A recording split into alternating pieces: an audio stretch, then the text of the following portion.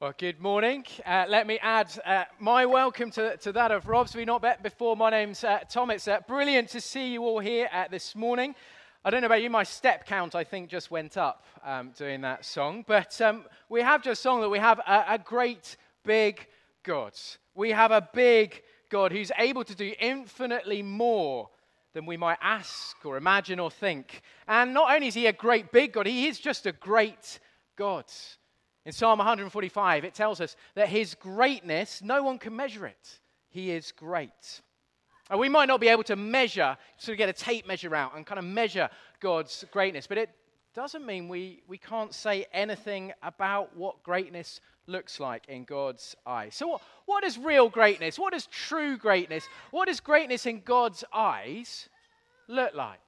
Well, I thought, since this is the first ever Platinum Jubilee for a British monarch, and I suspect will be the only one in any of our lifetimes, we should take a look at our very own Queen. And hopefully the Queen is going to pop up. And there she is. Give us a little wave. There she is. Your Majesty, Your Majesty. I mean, consider all the celebrations, the flags, the bunting, the commemorative plates and cups, the concerts, the street parties, the fly pasts. Surely that must mean that the Queen is pretty great. So what is true greatness? What is real greatness? What does greatness in God's eyes look like? We'll say bye-bye to Her Majesty for a moment. What does it look like? Well, the Queen has a lot of power. She might not have as much power as kings and queens have had in the past, but I don't know if you've ever looked inside your passport. Mine's one of the old ones. It's not changed colour yet. And read the words that it says. It says, Her Britannic Majesty's Secretary of State requests and requires, in the name of Her Majesty, all those whom it may concern to allow the bearer to pass freely without let or hindrance, and to afford the bearer such assistance and protection as may be necessary. Wow. That's quite powerful, isn't it? Now, I wonder, I'm going to need a helper now. Somebody who wants to feel quite powerful. Who likes to go, would you like to feel quite powerful? Would you like to come up then? Well, I've got a very important job for you. Well, I think you should have your own flag. Do you like a flag? There you go. Do you want to hold on to that? Would you like to go up to your own royal balcony and give us a wave? Would you like to do that? Shall I escort Her Majesty up the stairs? There we go. There might be a little cushion for you to stand on. And can you give everyone, every now and again, give everyone a little royal wave? Very good. Feeling powerful, very good. Are you okay to stand there? Just give us an occasional wave. That's wonderful, thank you. Brilliant, brilliant. And I think you need a trumpet fanfare, don't you? Trumpet, please, Mark. Oh. Very good. It's for you. It's for you. Very good. Fantastic. Well done. Do you want to come down? Brilliant. Thank you so much. And you can keep hold of the flag if you want. Do you want to keep hold of the flag? Or do you want to give me back? You give me back. Fantastic. Thank you so, so much. So we got somebody feeling very powerful. What else might make the Queen great? Well, just think of all the palaces that she has. I don't know how many she has. Have you ever considered the number of potential beds that the Queen could sleep in? I hadn't until yesterday, but my mind boggled slightly. So I'm gonna need a bit of help here. 2 or 3 people who are good at making things. Rafe, do you want to come up? Yeah. Do you want to come up as well, Nate? Joel, and we're going to turf Rob down that way. And you've got a challenge over the next sort of 2 or 3 minutes in this pew here to make, with Duplo, maybe under Rob's supervision, the best royal palace that you can. Okay? Because surely having lots of royal palaces makes someone great. What else might make somebody great? Well, the Queen, she's not short of cash, is she? I mean, we saw some of the crown jewels up there. Was it the diamonds in the scepter worth £400 million or something? That's incredible. Now, I need somebody who's feeling really strong this morning. Who's feeling really strong? I can see a hand over there. Do you want to come and be really strong for me? And I mean, yeah, the Queen's not short of cash, is she? I mean, her face is on all our money. And are you feeling really strong? Fantastic. Do you want to come and stand here? And the Queen, I don't think she does sort of 2p's and 5p's. She does gold bullion, surely. So if you put your hands out, how are you feeling? You know, we'll stack you up with gold bullion. Fantastic. You're right there. Brilliant. You know, I'm sure the Queen's got a bit more than that. Are you all right holding those for a moment? So maybe the Queen is great because of all the money that she has. Or maybe the greatness of the Queen is seen in the fact that she not only has one birthday, she gets 2 birthdays, April and June. And that is one surefire way of getting extra presents, isn't it? You know, my sister did it because she had a Boxing Day birthday, and I was always annoyed she got the extra presents. Who wants to feel special today? Who wants to celebrate a bit of birthday? I can see, yeah, come on, right at the back, coming down on it, yeah. And I feel, happy birthday to you, happy birthday to you, happy birthday, dear Ollie. Oh, I've broken your hat, so we'll just have to balance it. Why don't you hold, it's your birthday, and it's only fair. Whee! Happy birthday, your Royal Highness, His Majesty. Come on, hello. Whee! One more. Why not? Hey, fantastic. Fantastic. There goes, get that one. So is this what true greatness, is this what real greatness looks like in God's eyes? The powerful Queen up on a balcony giving a wave with a trumpet fanfare. Does it look like, how are the arms doing? They're right. Does it look like having loads of gold? Does it look like having big parties and 2 birthdays? Does it look like, can we have a look at the palace that you made? You might not have finished. Can we, it's not quite finished. The foundations are looking good. I think they get a round of applause. Very good. Oh, we'll put that down. You can finish it off later in a moment. Let's give all our helpers a big round of applause. Thank you very much. Should we take your... You can keep the hat, of course you can. Oh, I hope they didn't get your toes. Gold's very heavy, you know. It's not really wooden bricks wrapped up in wrapping paper, honest. Thank you so much for all your help. Here's my theory, though. I reckon the Queen would be pretty great, even if she didn't have 2 birthdays and lots of parties, even if she gave all her money away, even if all her palaces were taken away from her, even if nobody recognized her and there were no trumpets. Because I think it's real greatness, true greatness, greatness in God's eyes goes much deeper than any of those things. Greatness has little to do with whether you're living a life with power and palaces and money and parties. It's to do with what you do with what you've got and how you treat other people.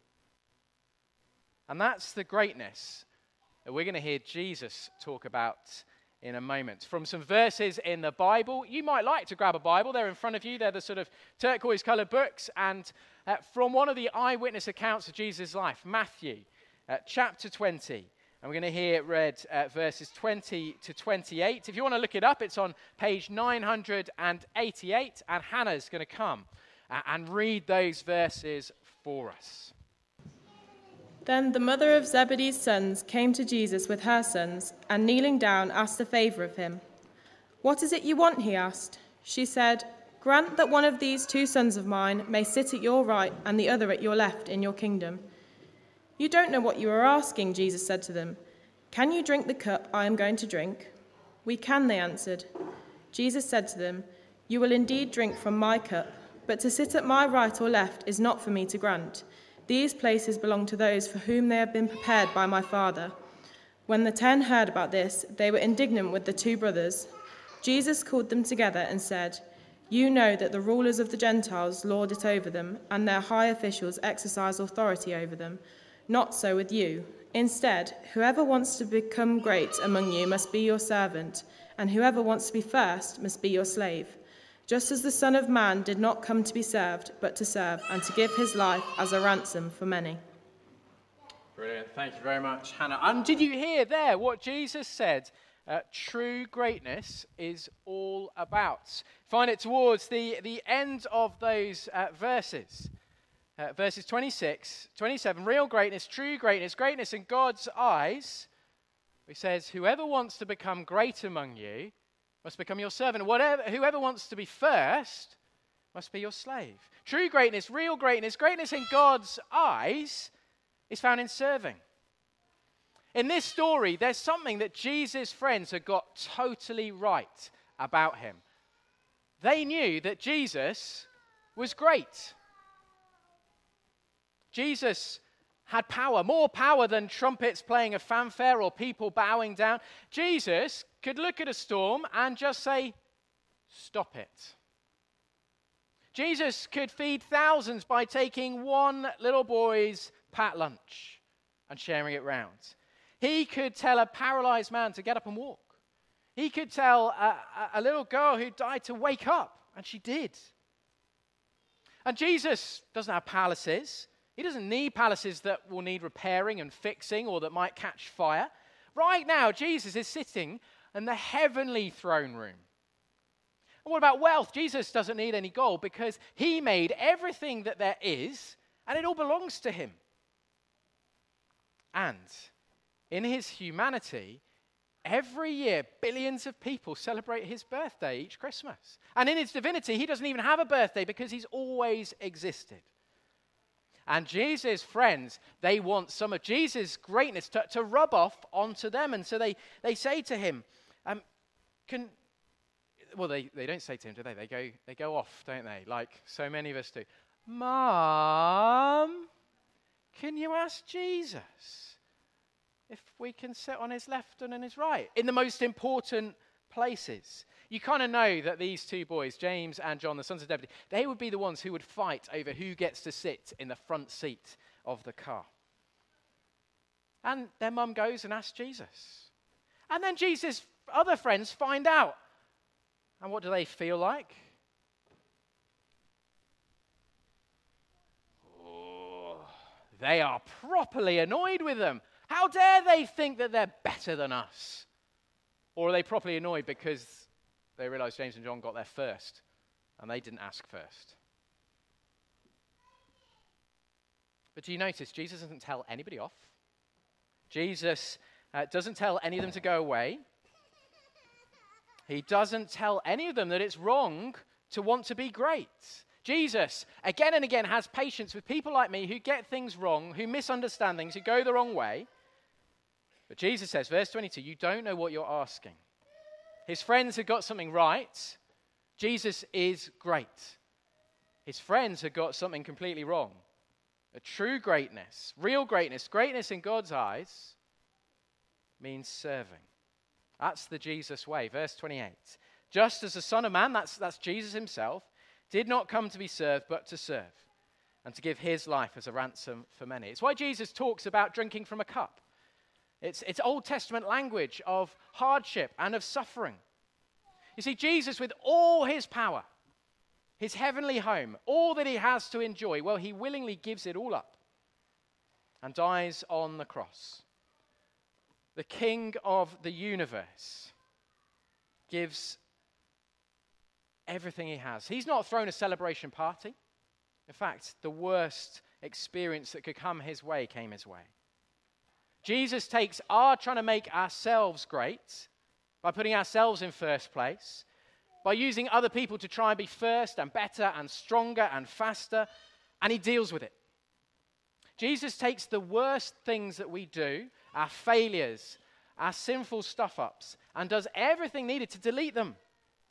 And then Jesus shares his greatness. He says, there's a place prepared for you in my kingdom, in God's remade world to come. And he begins, for anyone who puts their trust in him, to remake you.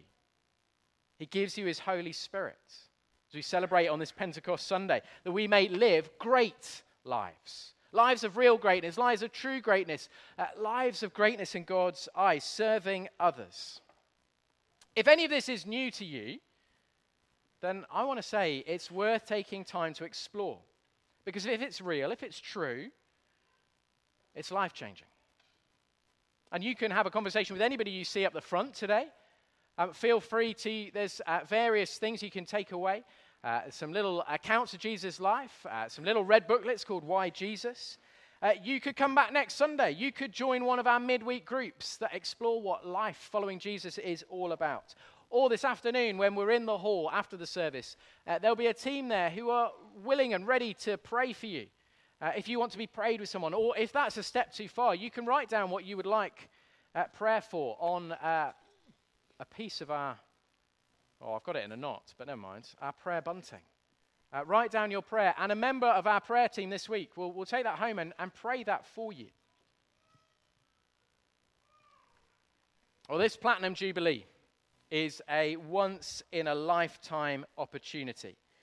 And maybe this morning is a once-in-a-lifetime opportunity, not with the Queen, but with Jesus. But I want us to go back to the Queen for a moment. There she is. Take away the power. Take away her palaces. Take away her money. Take away her parties.